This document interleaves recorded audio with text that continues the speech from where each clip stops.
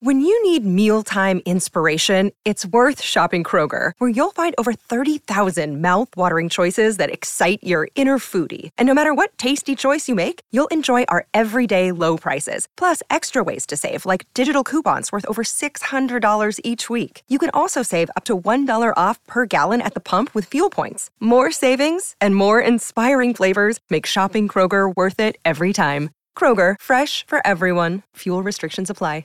Hey, it's Ryan Reynolds, and I'm here with Keith, co-star of my upcoming film, If, only in theaters May 17th. Do you want to tell people the big news?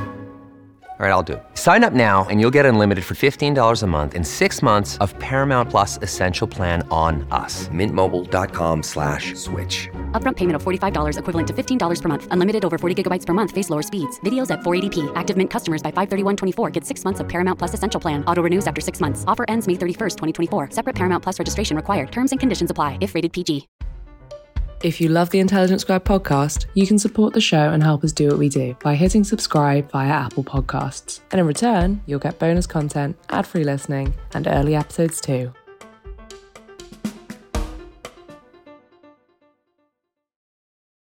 Welcome to Intelligence Squared. I'm Connor Boyle.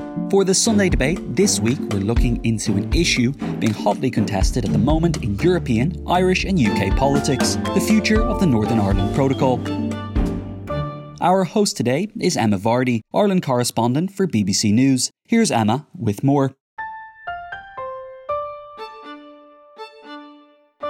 Hello everyone, it's a great pleasure for me to be hosting this. And of course, I'm speaking to you from here in Belfast. And this is where, of course, the protocol is having an effect on many people's lives.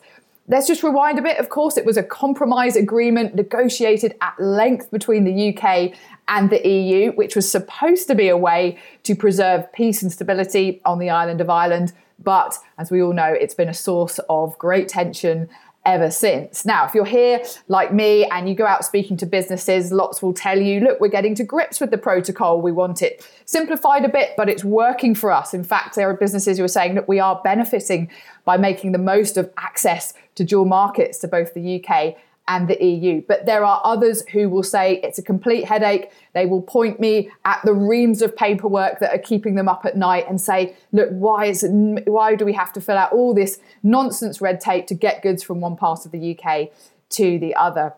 And they say it's very costly and disruptive. Now, of course, the other thing, whether you care about business or not, something that affects everybody in Northern Ireland is that we have no functioning government here at the moment because the DUP is refusing to go back into power sharing unless its demands around the protocol are met. So we are at a really critical point here.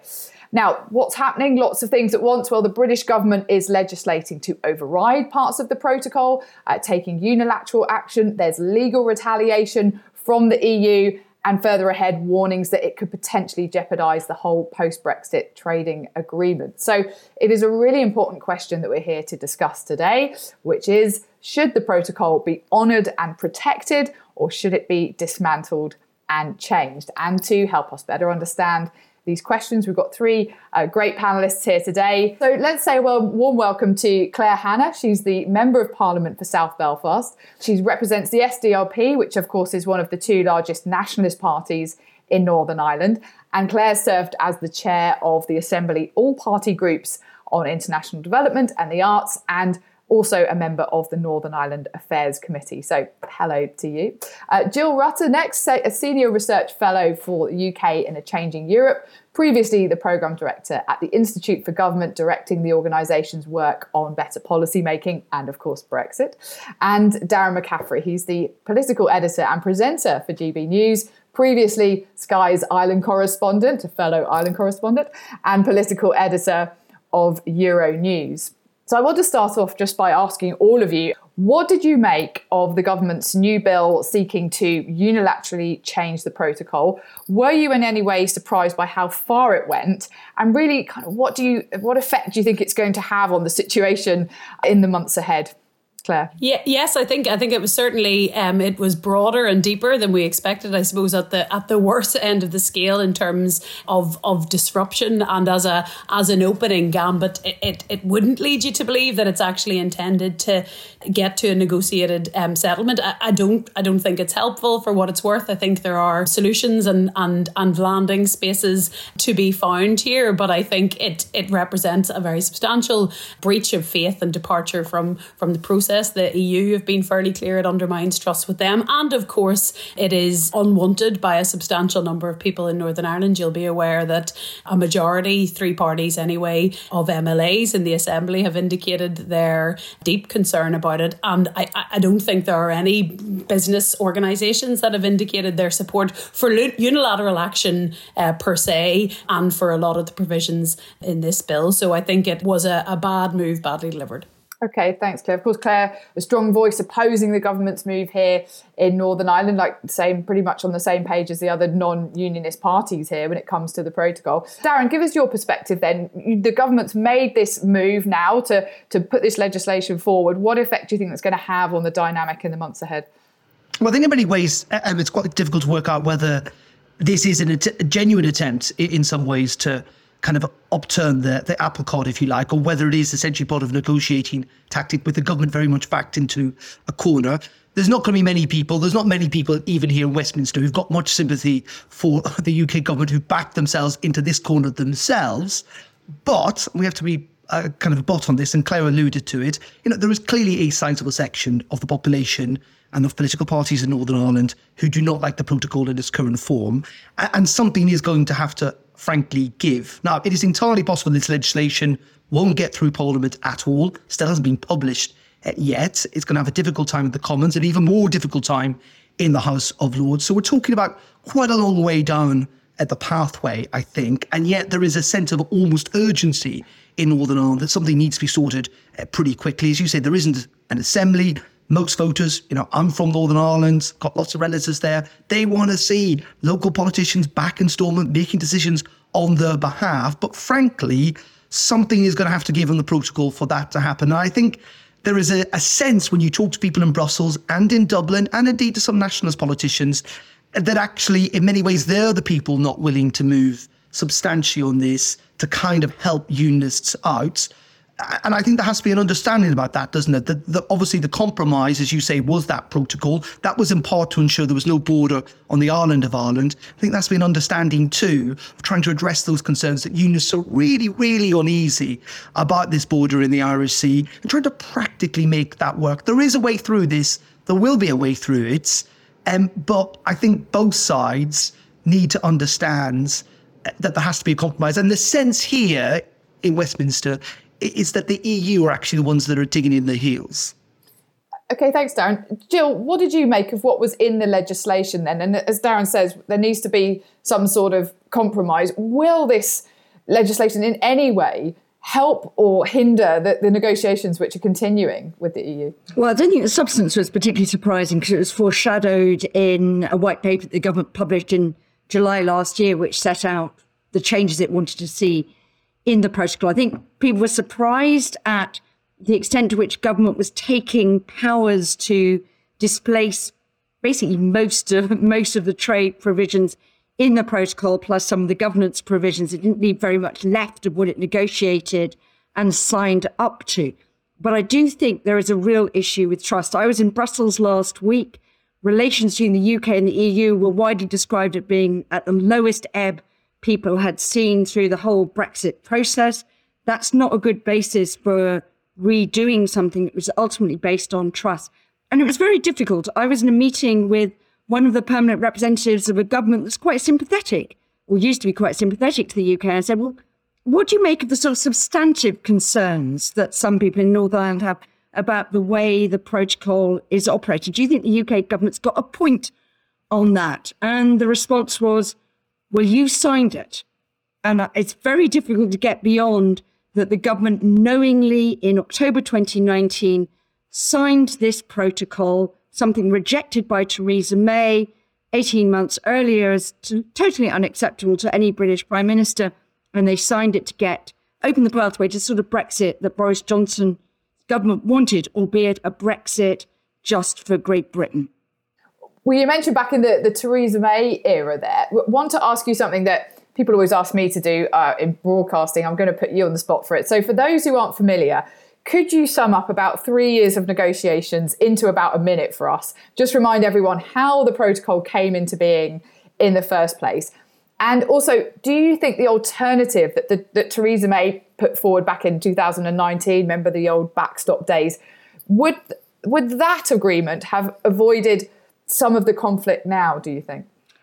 So the reason we are here is because people are trying to reconcile three things. They're trying to reconcile the EU's insistence on preserving the integrity of the single market, that goods can flow freely all around the EU, the UK's desire for regulatory autonomy after Brexit, so not aligning with EU rules, and the agreed desire not to have any checks and hard infrastructure at the very sensitive land border in Ireland. So what Theresa May agreed was what was called a backstop, which was saying, if we haven't solved this through the long-term relationship between the UK and the EU, then we'll default back to an arrangement. But Theresa May said, actually, we won't put Northern Ireland as separate customs territory. That'll apply across the whole of the UK.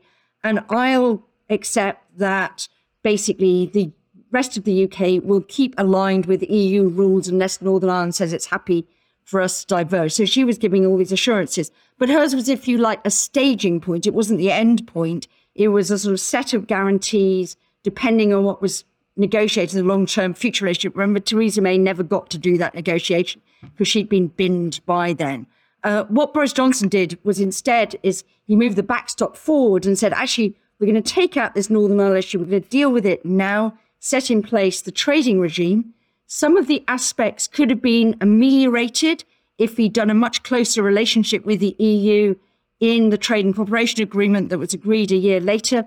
Boris Johnson, David Frost didn't want to do that. So we had a very hard form of Brexit, a lot of regulatory independence, but that's meant that Irish sea border has become, in consequence, much deeper. Yeah, absolutely. Now, Claire, well summed up, by the way, a lot of information packed into 3 minutes. You can come and do my News at 10 live next time. Yeah, well, I failed on your 1 minute test. Well, we'll give you a bit of leeway. That's okay. Claire, now, as you know very well about the DUP and UNID's oppositions to aspects of the protocol ideologically as a whole here in Northern Ireland, from the DUP perspective, Boris Johnson very much betrayed them. You know, he promised he wouldn't put a border in the Irish Sea and then very much did that to get that withdrawal agreement.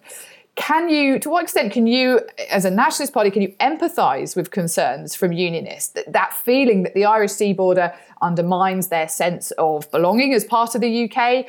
Is it ever possible to overcome that deeply held ideological objection to the protocol, as well as all the economic arguments that unionists have, if you're going to try and ask unionists to accept that there must be some border between one part of the UK and the other? Yeah, well, of course, the SDLP has always been acutely aware that borders have symbolic value, which is why for years, and a bit of PTSD from Jill's summing up of those years. And of course, they were very eventful and choppy, but I spent them practically begging the DUP and others not to vote for a Brexit that created a border anywhere in these islands, because we knew it would be impactful both to businesses and people's ability to trade north, south, east and west, but also that for many people, it is linked to their identity as well. And we cautioned against creating a Brexit that had winners or losers. But unfortunately, by process of elimination, by voting down all of the other compromise iterations of Brexit, we have ended up with the protocol. We were not delighted about it. It was very clear it was not a good solution. It is frustrating that in all of those years, when people like me and others were talking about consent and consensus, that was dismissed and sniggered at. And I know we went to court and so on to try and, I suppose, put some consent mechanisms and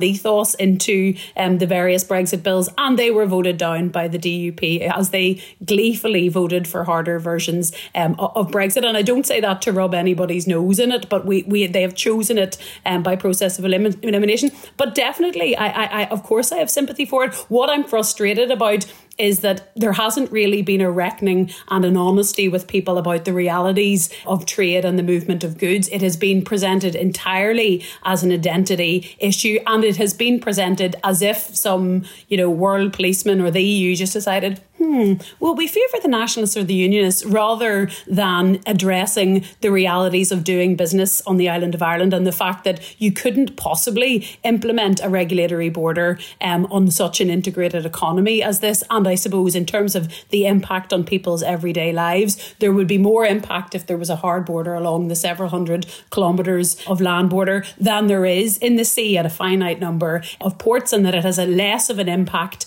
on people living in those areas. If you had to be stopped or lorries had to be stopped, than it does that your, ham sandwich or whatever was subject to checks. And that, as I say, is absolutely not to dismiss the concerns. But I would say one more thing. People like me, and yes, I'm a nationalist. I mean, I wouldn't identify as nationalist in any other context. But yes, I believe that an island of this size logically is governed as one. And I believe in self-determination. And I believe in the people of Northern Ireland in all their diversity making a decision about their governance. And I believe in doing that when the majority want it. But I live with a constitutional reality that isn't my desired setup. And I suppose that's what maybe unionism is saying. This isn't constitutionally perfect for us. We feel slightly different to British people in England, Scotland and Wales. So this cannot stand. I am governed in a slightly different way to other Irish people in other parts of the island. It doesn't define who I am. And that concept of slight compromise and the fact that your identity might not line up exactly with the governance lines is something a lot of us are used to, because really sharp lines around sovereignty don't work in a complicated place like Northern Ireland. Okay, thanks, Claire. I mean, that's, of course, quite an ideological argument, isn't it, about sort of accepting something which doesn't sit well with you. I can give you the trade ones as well. Well, I'm going to go on to the economics of this. We are, of course, hearing lots of businesses saying they are getting to grips with the protocol. Even non-news parties are saying arrangements need to be simplified, made easier for businesses, but not scrapped entirely. So, Darren, I just wonder what your perspective is on the real driving force behind the government's objections to the protocol. Is it now more about ideology, about helping to get the DUP back into power sharing, or is it really about the economics and the difficulties for businesses who say it's costing them more to get things over the Irish Sea? Yeah, I mean, I think, frankly, it's a little bit of both. I mean, don't get me wrong, I asked this question of the Prime Minister and others, quite regularly about the fact that Northern Irish economy is doing quite well at the moment, unlike economies in England, Scotland and Wales. I think only London's growing at the moment, or has been at least at the start of this year, quicker than Northern Ireland. So the Northern Irish economy is not doing that badly. And just to pick up, though, on kind of what Claire and Jill were saying slightly, and I kind of want to focus just a little bit, is this idea of the single market. And it's been fascinating. We don't want to go over Brexit again. And of course, there was an argument made that Britain voted for Brexit, so it's going to have to in some ways come up with the solutions. But it is interesting, the view that the single market is kind of beyond the pale, that it's almost kind of like gravity, that it cannot be questioned. And all I would say is that the EU talk about trust and compromise, but actually on that, they've not necessarily been terribly willing to compromise. Northern Ireland, as we all know, is a pretty unique place on these islands, and it's a unique place even in Europe. And the EU talks a lot about the Good Friday Agreement. And one would have thought if there was one place they might be willing, in part, to compromise on the single market, it would be in Northern Ireland. At the end of the day, most goods that go from GB into Northern Ireland, they don't go beyond Northern Ireland. And even those that do, the rest of Ireland is an island. It'd be in a kind of weird way to kind of smuggle things into continental Europe, or to try and undermine, a very, very big, the world's largest market. And I think actually the EU have not been questioned enough about why, in these very unique circumstances, they're not willing to make bigger compromises on what they see as their red line, the access to the single market. And in the end, I think that's the deep frustration in some ways, is that the EU have not really been willing to do that. Is there ideological arguments involved in this? Yes, of course. Do the Conservative Party like to argue that they're the Conservative and Unionist Party, though most Unionists feel pretty abandoned by Boris Johnson? Yes, they do. I think there is an urgency, and I think the government does feel this, to try and get Stormont back up and running again. When there's a political vacuum in Northern Ireland, that's always quite dangerous. And frankly, they know that without some type of movement on the protocol, that's unlikely to happen. Now, taking this unilateral action, it's not even pleased the DUP. We're no closer to getting Stormont resolved, so that tactic doesn't seem to have worked. Does the UK want to have a battle, a row with the EU? Is that politically expedient for Boris Johnson, given all his troubles?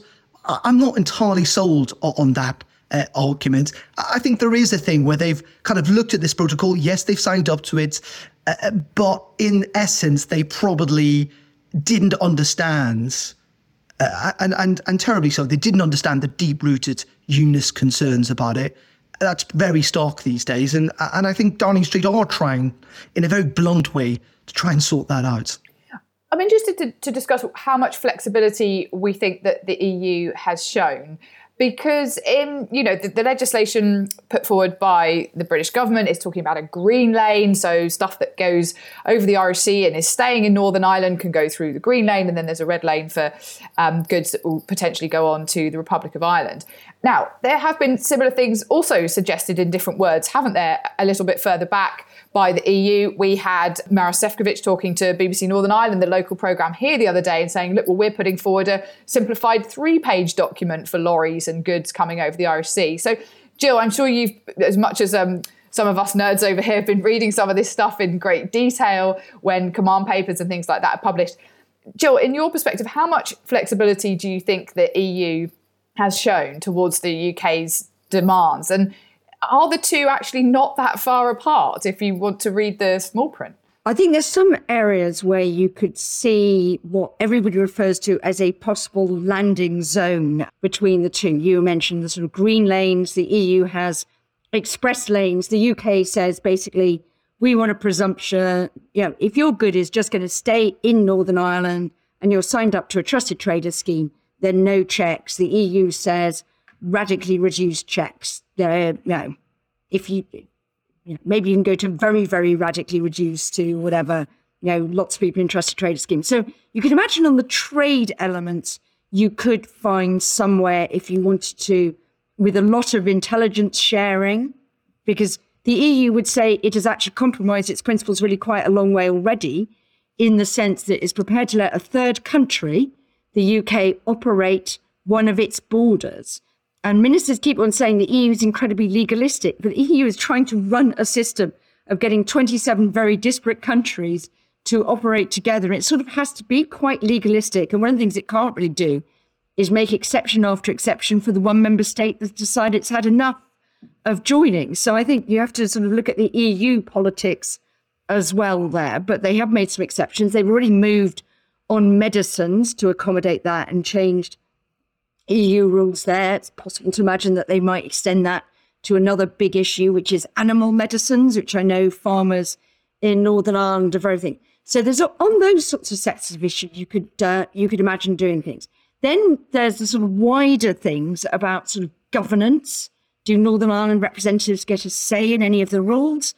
Well, you could say, of course they should get a say, but then the Norwegians don't get that much of a say. There are other countries the EU has to look at who might be saying, I'll have what they're having if the EU makes too many exceptions for Northern Ireland. So that's potentially a bit difficult. There's the UK saying, we don't want the European Court anywhere near the place. That's quite a big problem for the EU because it has this, one of its building blocks is that only the European Court really gets to decide issues of European law. The UK is running a system according to European law. The UK wants to knock that out. So I think, but the trouble is that at the moment, relations seem to be so bad that that the sort of, just trust us, we'll run this and we'll see you right on the single market from the UK isn't cutting much ice. Could they have done a deal? Well, maybe they would have done if Michael Gove had stayed chair of the Joint Committee. Michael Gove was originally chairing it, but then the Prime Minister changed tack in February 2021, replaced Michael Gove chairing it with David Frost, who had a much more aggressive stance and has been one of the sort of big movers between moving this out of the realms of pragmatic compromises, workarounds, into elevating it to a great big issue of principle. I think it's one of the big problems. If it's big issues of principle, there isn't a landing zone because you can't split the difference between loads of principles. If it's oh my God, how the hell do we make this thing work? And, to share Darren's view, something that's absolute anathema to the EU I would say, would it be absolutely totally unacceptable to have a sort of second battery of checks on one or two things that you're really worried about in some of the Irish ports if they're being exported into the wider EU? Is that absolutely beyond the pale as a sort of, defence against the bigger single market as opposed to the market in the island of Ireland? But the trouble is that this move last week has been seen as, a very, very hostile act by the EU, and the two sides aren't talking at the moment. The events calendar is filling up here at Intelligence Squared, and to create each one, we obviously rely on some brilliant guests and onstage talent. But behind the scenes, there's also a producer, a production team, and the budget in the mix too. You've got to keep an eye on all of that stuff in one place. NetSuite is the #1 cloud financial system, bringing accounting, financial management, inventory, and HR into one platform, slashing manual tasks and errors. And you can cut the cost of maintaining multiple systems because it's super easy to get started. NetSuite exists in the cloud, you see, no hardware needed, so you're cutting IT costs too. That's why over 37,000 companies have already made the move. And now, by popular demand, NetSuite has extended its one-of-a-kind flexible financing program for a few more weeks. Head to netsuite.com/squared. That's netsuite.com/squared. netsuite.com/squared. Sponsoring the show for this episode is Marquee TV. Marquee TV is a streaming service with a difference. It's bringing you the top tier of performing arts straight into your living room or onto your device. So think dance, theatre, music, anything you might find in the West End, Broadway, or maybe a cool little experimental space too, but saving you the cost of a few tickets as well. I've got happily a bit lost in their vast library of performances, exclusive interviews, and behind-the-scenes content. Choreographer Jonathan Watkins' interpretation of George Orwell's classic 1984 was pretty cool, and I love the dance piece Sutra, inspired by the skills of Buddhist Shaolin monks. And we've got a special treat for our listeners. Marquee TV offers 3 months of access for just 99 cents. That's right, 3 months for only 99 cents. With the code SQUARED, simply visit marquee.tv and use the promo code SQUARED to dive into the world of arts like never before. Bring the arts home with Marquee TV. Would you like to support Intelligence Squared in what we do? Well, just hit subscribe on Apple Podcasts and you can listen to Intelligence Squared ad-free, enjoy exclusive bonus content and get weekly episodes in advance too. Hit subscribe and we'll see you on the other side. Claire, do you think the EU's been... Have you been disappointed by how flexible the EU has proved? Would you hope, even though you're supportive of the protocol, would you have hoped for a little more flexibility? Yeah, we've been very clear. We want, maximum access for Northern Ireland, and have advocated that and have pressed the EU to do that. And we've indicated our support for things like Green Lane, and we haven't been shy about, for example, that near triggering of Article 16. I think the SDLP were the first out of the traps to call that for the huge mistake it was. It is a little bit frustrating because there has been substantial compromise, and I suppose that we've stopped even asking the EU or for the UK to compromise, because I'm not sure where people see the big compromises from the UK are. For example, the vast majority of these checks, 80+%, could be addressed by bespoke veterinary and SPS arrangements, and the EU have even offered to sunset those, so that once the UK actually figure out what it is they want to achieve with Brexit, that could be changed. And bear in mind, given that at the moment the UK aren't changing their regulations, all of this is about the theoretical power for them to diverge. So all of this toxicity for Northern Ireland isn't even for any big particular thing that they want to do for industry. So there is a lot of, I would do anything for Northern Ireland, but I won't do that. I won't compromise on SPS. And I think that is frustrating. So as Jill said, the EU have made a number of changes. I mean, for an organisation that is absolutely rules-based and legalistic, and I think everybody knew that, and isn't that, I think, why a lot of people voted for Brexit, they have moved. Medicine is a very substantial move in changing their own legislation and doing so with near unanimity. But there is a sense that each one of those moves is kind of pocketed. The UK slips it into their pocket and then puts a hand out for the next one. I didn't hear a peep about that from the UK government, about a recognition of that movement, because the narrative is that the mean old Johnny foreigner, won't let us do these things. It's also worth saying it isn't just about smuggling. It is about I mean, the processes that take place on the island of Ireland and particularly in agri-foods, but other manufacturing, where all the value is added in our economy, it's worth saying, while there's a lot of product moving from Britain to Northern Ireland, a lot of it is end product. It's the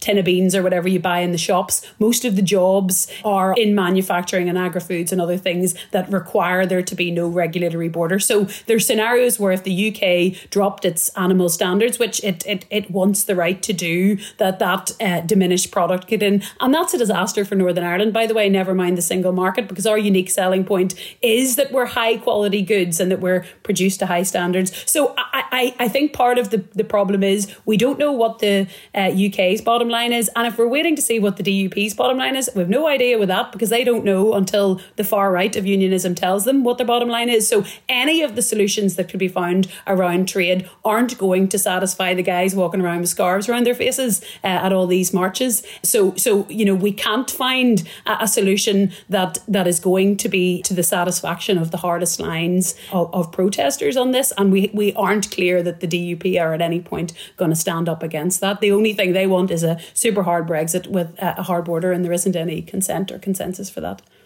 Well, just to be fair to the DUP, because we don't obviously have a DUP representative on the panel, they've set out 7 tests, haven't they? They'll say they'll measure anything against that before going back into a fully functioning government. I just want to also... Well, I mean, good luck to meeting that, because I mean, there's literally no possibility of meeting those 7 tests, and I think the UK government are aware of that too. Well, it's not just, of course, Europe watching this very closely and the UK's reputation internationally, but of course, America, the US is also watching the way in which this drama between the UK and the EU unfolds with the protocol. And we've seen the Biden administration, haven't we, put pressure on the UK to continue negotiations with the EU. How much influence do we think the United States will really have on the future of the protocols? We often hear voices out of the US express opinions on it, don't we? Darren, do you think that the US really will have any influence in this, even though they will sometimes, I suppose, express opinions on what's going on here in the UK and the EU? But do we need to have regard for the Biden administration's position on this? I'm not sure. I think in some ways it's kind of slightly over-egged, that, isn't it? In the sense, first of all, it should be said that the Irish government and the diplomatic service in Washington should be given lots of gold stars. I mean, they have clearly done a great job from their point of view of winning over lots of kind of US politicians on side. They've frankly got the most Irish American presidents in the White House since JFK, who, has clearly got quite a lot of affinity with Ireland. And they have, alongside the EU, done a very, very good job of trying to convince American politicians that essentially they're on the right side and Britain is not. Though it's also clear that American politics is quite pragmatic and they know about the kind of deep and wide-ranging relationship there is with the UK. And I suspect in the end, as you say, they make noises. They clearly feel the Good Friday Agreement is fundamental, all of this, and they're a guarantor, and they want to ensure that that's not undermined. But I think they're not likely to get involved in any of the nitty-gritty of any of this. So in the end, I think, there's lots of noise around it, but frankly, they know that this is a dispute that's only going to be settled really fundamentally between Brussels and London. It is also interesting. I mean, one of the things that's been a frustration clearly for Britain with Brexit, whether people agreed with it or not, is that Britain has never really been able to decide what actually Brexit is. And it's a bit like what Claire was talking about with the DUP, is that, obviously Theresa May's entire administration was stifled by the fact that no one could quite agree what they wanted from Brexit. And there is an element of that now in terms of what's happening in terms of this legislation and this unilateral action. Clearly, there is also still an ongoing battle within the Conservative Party at the moment about what they want to see happen. We know that Rishi Sunak and Michael Gove want a far more conciliatory compromise approach to all of this. They do fear about the international reputation. They do fear, though I think it's unlikely, of a kind of full-blown trade war with the EU.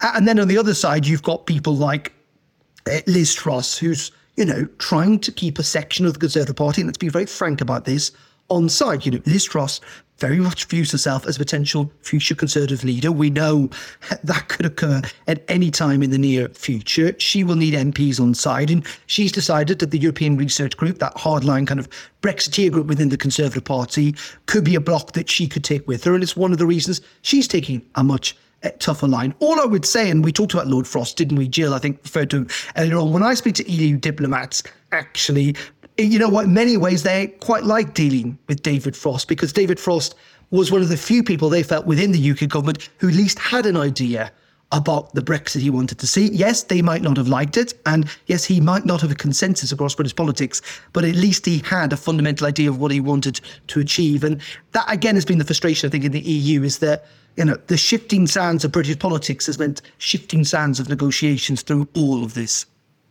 Okay, thanks, Darren. Well, we are getting a few questions in now, so I'm just going to ask one more question, actually, to Jill before we move on to questions from those who are joining us online. But if you do want to add your questions into the Q&A at the bottom, pop them in there. We'll come to them in just a minute. Just a short one to you, Jill. I mean, another wider sort of future question, really. You know, people have argued that, look, Brexit has potentially put Scotland and Northern Ireland on different paths now to England and Wales.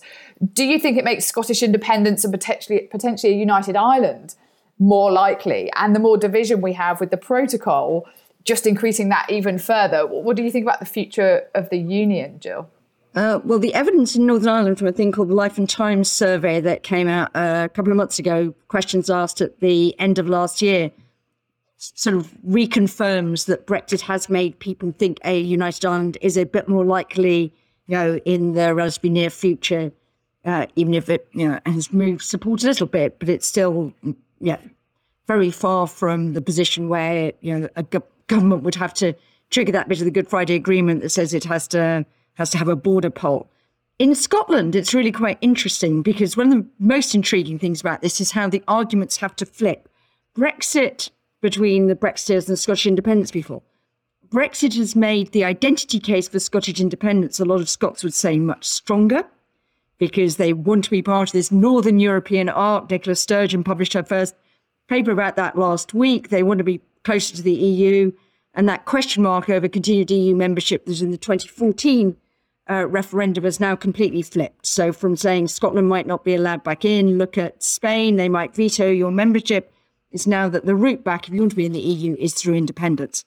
But simultaneously, it's made the economic case much harder, because the sort of Brexit that at the moment the UK has, you know, with big regulatory distance, even if we're not using it yet, between the UK and the EU, raises all those border issues in spades, and makes, you know, and really is difficult, because Northern Ireland economy is suffering from the fact that it's integrated as part of the UK economy. But if the Northern Ireland economy is very integrated into the economy, the Scottish economy is even more integrated cross-border. And putting in a full-fat international trade border across that is inevitably hugely disruptive. And finally, last week, Nicola Sturgeon started to admit that she would need to address the border issue. You know, to date, all the SNP has been saying is we need some sort of special relationship. But I think if you've watched this with Northern Ireland would say, slightly good luck with that. You know, it's not at all clear. And there's nothing like the Good Friday Agreement justification for making the sort of exceptions that the EU has been prepared to make in the case of England-Scotland.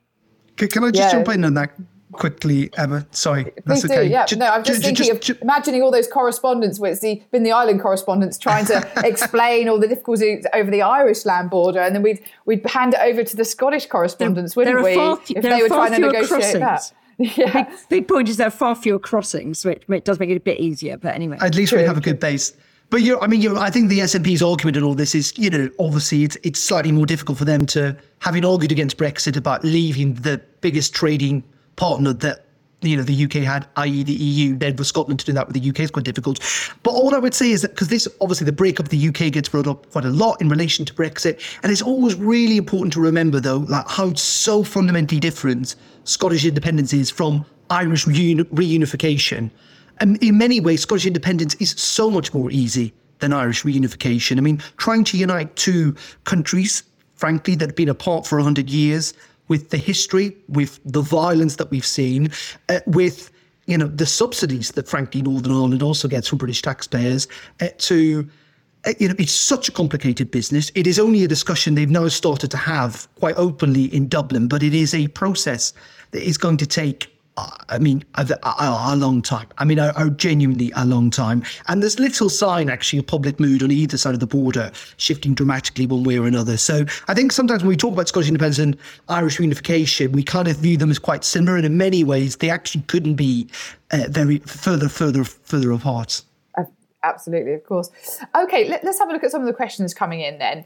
Right, okay, a question about if we were to change the Prime Minister, would that change things with the protocol, and could that sort of repeat itself again and again? So this is from anonymous attendee. Do you think that if someone like Jeremy Hunt were to replace Boris Johnson, that things with the protocol could change again and it could change with each UK new leader? Hannah, from your Claire, I beg your pardon, Claire, Hannah, could you tell us from your perspective, a different Prime Minister, how would that make things look from where you sit?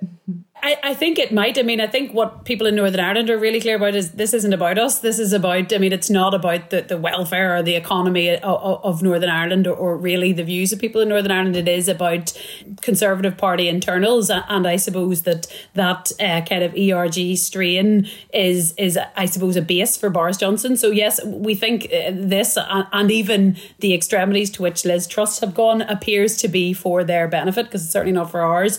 So perhaps I think it just underlines the fact that Brexit will never be done, in that the trading relationship with the EU is always going to be a live issue for the UK. And the trilemma that Jill set out earlier about, the UK having like maximalist sovereignty over everything and also having a part of a landmass across the water is going to be impossible to square. So I presume somebody like Jeremy Hunt would take a slightly more sensible, and I suppose the one nation type Tories who do understand that this is injecting enormous dynamism into the constitutional conversation. I and many of the people I represent really weren't thinking in any serious way about constitutional change until Brexit underlined how imbalanced the relationship within the Union is, how really what we say, and it is worth saying that the majority of people in Northern Ireland have opposed Brexit at every opportunity they've had the chance to do,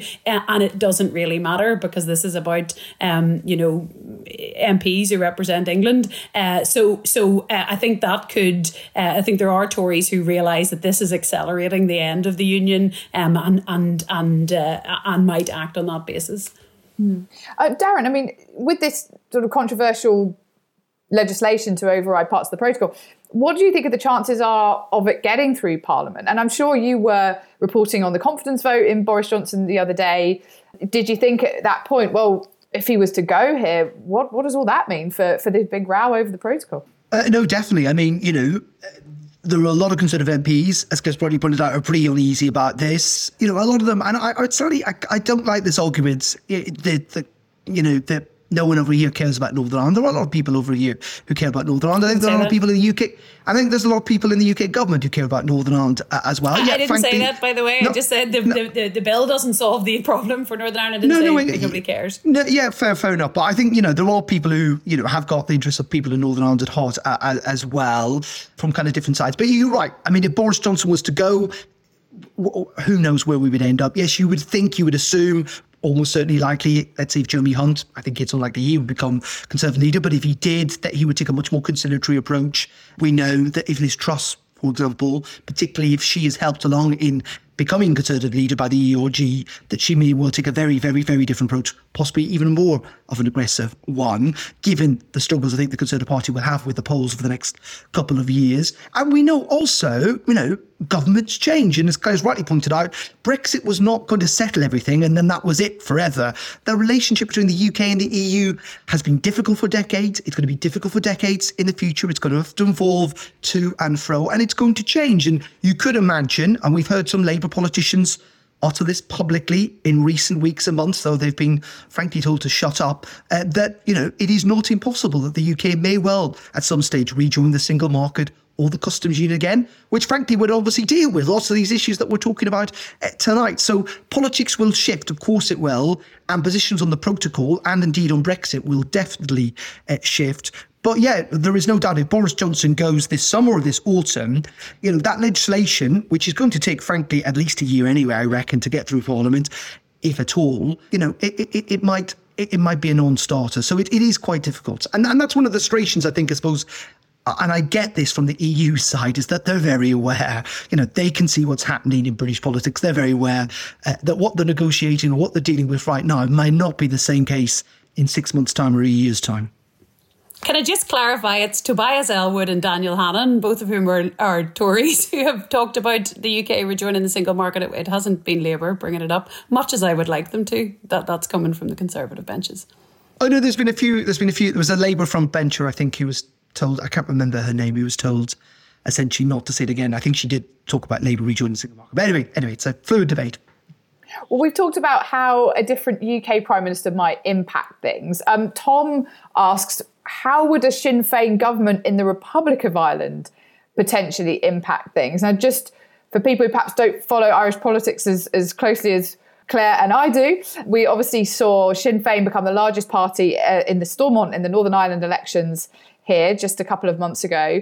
And at the last elections in the Irish Republic, well, Sinn Féin, if they had fielded enough candidates, they potentially would have won those.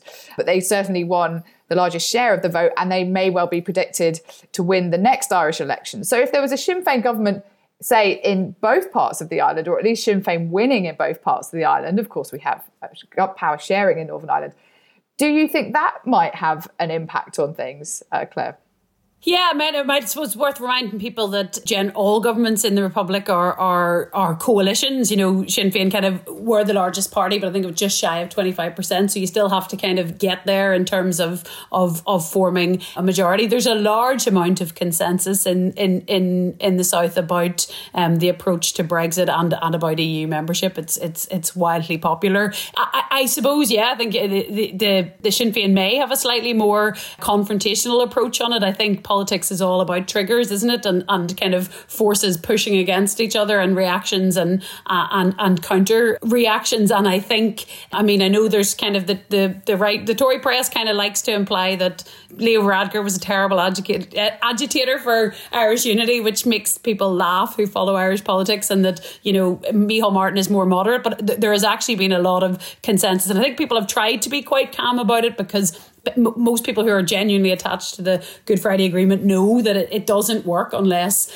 Britain and Ireland are working together as friends and equals, and that's why this is so problematic. So, I guess, Sinn Féin would probably be more confrontational, but the bottom line is the Dublin is just very uncomfortable. There's no way that the UK's approach could fly with anybody, and I think they are keeping the diplomatic show on the road and have been quite moderated in their responses, and I think that's for the better at the moment.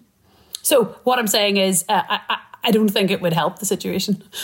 Right. If we're in government, but of course we have the prospect of a potential Sinn Féin First Minister here in Northern Ireland, but nobody has any power unless power sharing works, which of course at the moment it isn't. Another question here, a question here about the Good Friday Agreement particularly. Jill, I wonder if you have any thoughts on this. The Conservatives say they have to unilaterally change the protocol to preserve the Good Friday Agreement, using that as one of the justifications to make this pretty controversial step. And Mark is asking here, what is it in the Good Friday Agreement that means the protocol breaches it? Now, I know that the DUP's answer to this would be, well, the Good Friday Agreement guaranteed that there would be equality north-south, but also east-west, and that nothing would change in terms of the status of Northern Ireland without consent. And they argue that the protocol does change the status of Northern Ireland and hasn't had unionist consent as well as nationalist consent in Northern Ireland, broadly speaking. But Jill, do you have any thoughts technically on what's contained in the protocol? And if you compare that to the guarantees given 25 years ago now in the Good Friday Agreement that preserve that equilibrium in Northern Ireland, and whether we can really argue that the protocol does breach the Good Friday Agreement? So the government itself has argued the protocol doesn't breach the Good Friday Agreement, because I think it had to fight off a case on this. Claire was mentioning the sort of far-right unionism. Traditional unionist voice, the Alistair case, brought the protocol, I think, on the basis that it did breach the Good Friday Agreement. The government argued it didn't, and government, when it hailed the protocol, was saying it was all compatible with the Good Friday Agreement. So the government sort of moved on this. I think the reason it has moved, and it is claiming that there is a risk of social destabilisation, to use this doctrine of necessity that it's relying on to break an international agreement. It has to say, that there's some, clear and present danger, I think gravely imperiled, or some sort of rather dramatic language which allows you to set aside international agreements, which the overwhelming majority of international lawyers seem deeply unconvinced by, including my colleague Catherine Barnard. The government, I think, is relying on the fact that the power-sharing executive, so the functioning of the institutions under the Good Friday Agreement, isn't working. And that is because the DUP have said, until you sort the protocol, we're not going to nominate a Deputy First Minister. And although we call them First Minister and Deputy First Minister, they're like sort of Siamese twins with the same powers, and you can't have one without the other. So Justice Martin McGuinness leaving the executive in 2017 meant Arlene Foster ceased to be First Minister. You can't have Michelle O'Neill as First Minister when there's no DUP as the largest unionist party nominating a candidate. So I think that's what the government is saying, is that the institutions are not functioning. So it's, if you like, a sort of contingent, rather sort of existential long-term problem. But you could easily say that the government then is, allowing itself to be held hostage to the DUP, who have done this tactic to basically say to the government, well, nothing else has worked with you guys. You threw us under the bus in October 2019 pretty spectacularly after we had believed your assurances. So actually, we are now going to, absolutely hold you over this. And that's why the government is now arguing it.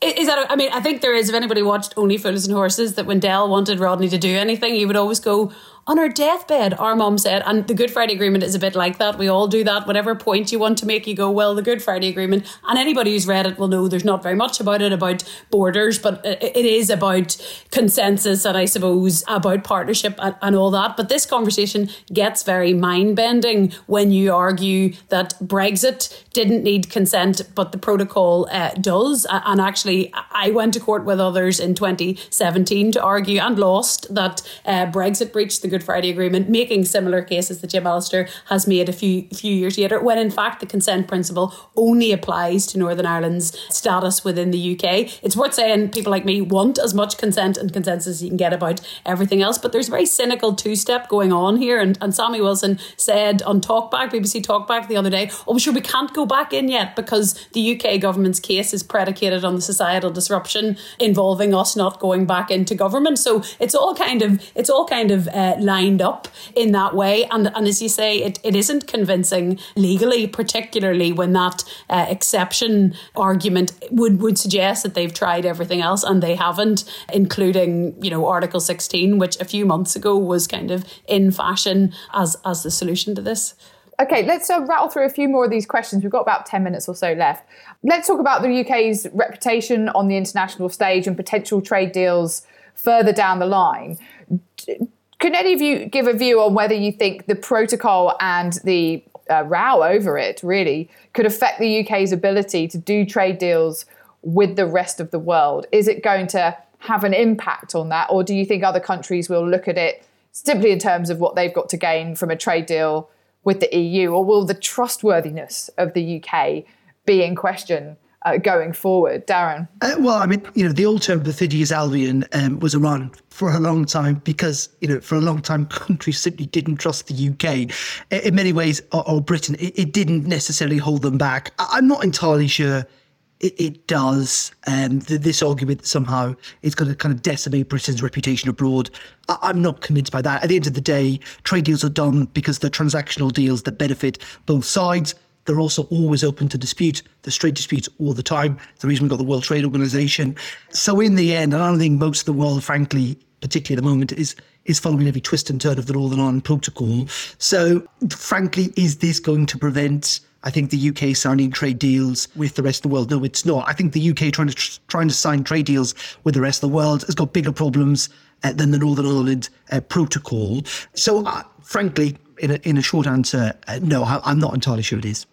I mean, it does slightly go to competence. Does the UK government understand what it's signing? Because part of its argument is that we didn't think the EU would implement this like this, but it was absolutely crystal clear in the government's impact assessments that that there were going to be checks, that there were these implications. The government was denying it. But I think Darren is right that I don't think it will affect people's interest in trade deals. We haven't seen the Australians and New Zealanders saying, well, no, we don't think you're going to be trusted. It might have affected the US trade deal for a reason we were talking about earlier, but the Biden administration doesn't like trade deals much. Anyway, I do think it's bad, though, for the UK's international reputation as an upholder of the international rules-based system.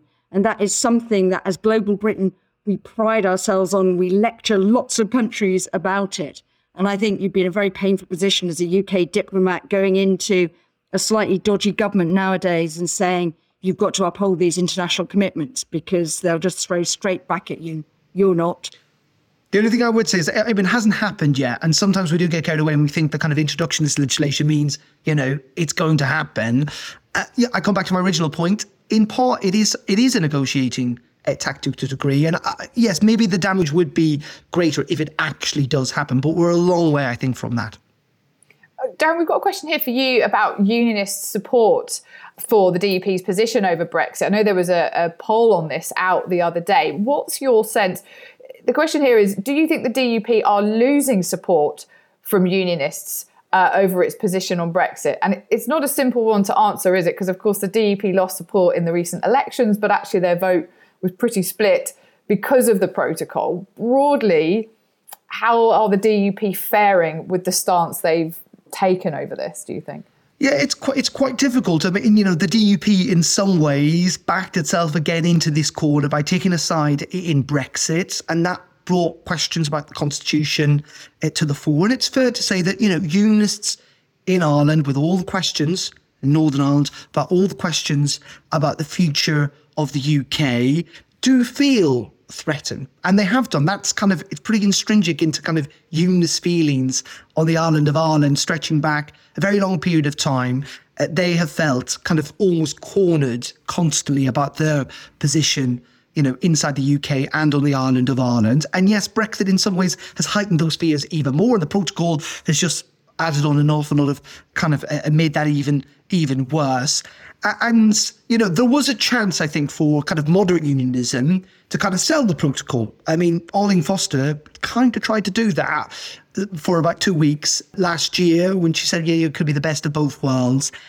That argument didn't settle. And yes, Claire is kind of right in the sense that there is a hardened unionist view now, which the DUP feel they need to appeal to because it has certainly taken root, kind of Jim Allister's traditional unionist voice party, and so the DUP. And so I feel that the DUP have taken a much harder line in many regards because of that electoral position, because they have been losing support. And they were slightly squeezed, weren't they?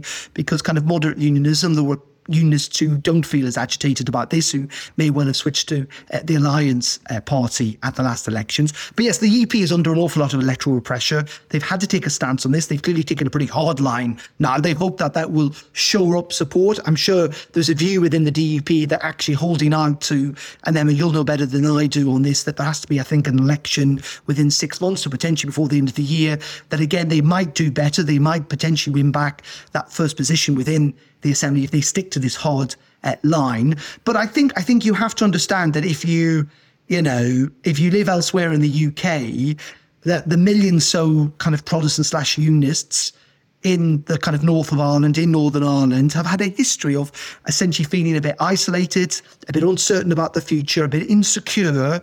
And my word, they really feel it now. And that's why I think there's been a very forceful reaction to their stance on the protocol. Mm. Yeah, you're right. We could end up with another elections here in Northern Ireland in 6 months' time, although there are legislating ways potentially around that. Well, we're coming up to the end of this session, but let's just end on a good question here. To all three of you, what are your thoughts on whether the protocol will still exist as it is now in 5 years? Or really, will the protocol still exist in 5 years? Are we really, whether we like it or not, whatever your view on it, do we have this thing that we have to now work with and it is going to be there for a number of years to come? Claire, what do you think? I think it has to, because it's a little bit like the Good Friday Agreement. There's a lot of people who didn't like it, but they haven't come up with a better idea. And I think there just has to be a system and a way to manage that flow. And I think, just to build on what Darren said, there is unionism has always felt cornered is probably a fair way to put it, but just they do demographic change and societal change and modernisation, and the protocol is kind of being used as a vessel for a lot of different grievances and concerns. So it's having an inflated, I suppose, a totemic significance, but there has to be a way to manage trade. So, you know, the name might be changed or whatever, but I think it will be the protocol, because nobody has a better idea. Jill, is it here to stay then? You need something to solve what Claire referred to as the trilemma of UK no longer inside the customs union and the single market and doing that. So something like that, hopefully operating a bit more pragmatically and sensibly and in an okay way. And we may see, but I think it has to depend on a change of government, not a change of Conservative leader. You may see a closer relationship in some limited aspects between the UK and the EU, which is the operation of the protocol as well. I think, a Labour government would do an SPS agreement very quickly. I don't think they're ideologically riven by the ability to diverge on animal welfare standards and things like that. So, Darren.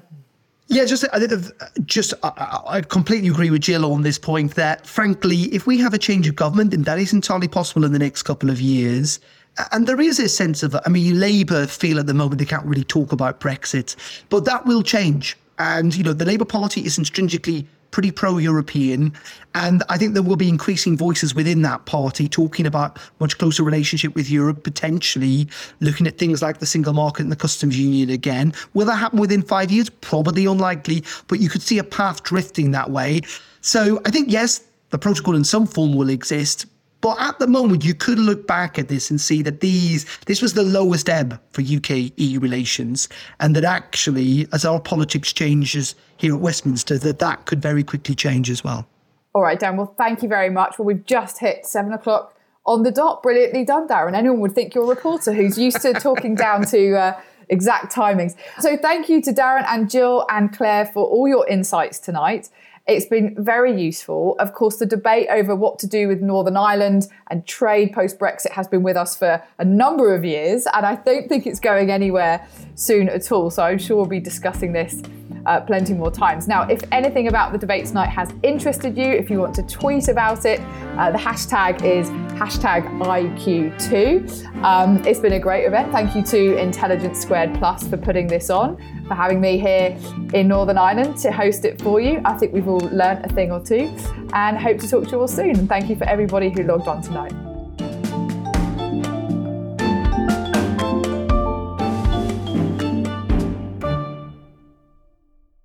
If you'd like to support us in providing a home for passionate debate, deep discussion and answering the big questions that really matter, do consider becoming an Intelligence Squared Premium Podcast subscriber today. For just a small amount each month, you won't just be directly helping us continue to do what we do, you'll also be getting exclusive episodes each month, ad-free listening and early access to, currently available via Apple Podcasts. You just need to hit the subscribe button. And if you're not an Apple user, don't worry, we're working on something for you too. Thanks for being a listener, supporting Intelligence Squared, and you're just one click away from getting some exclusive extras too.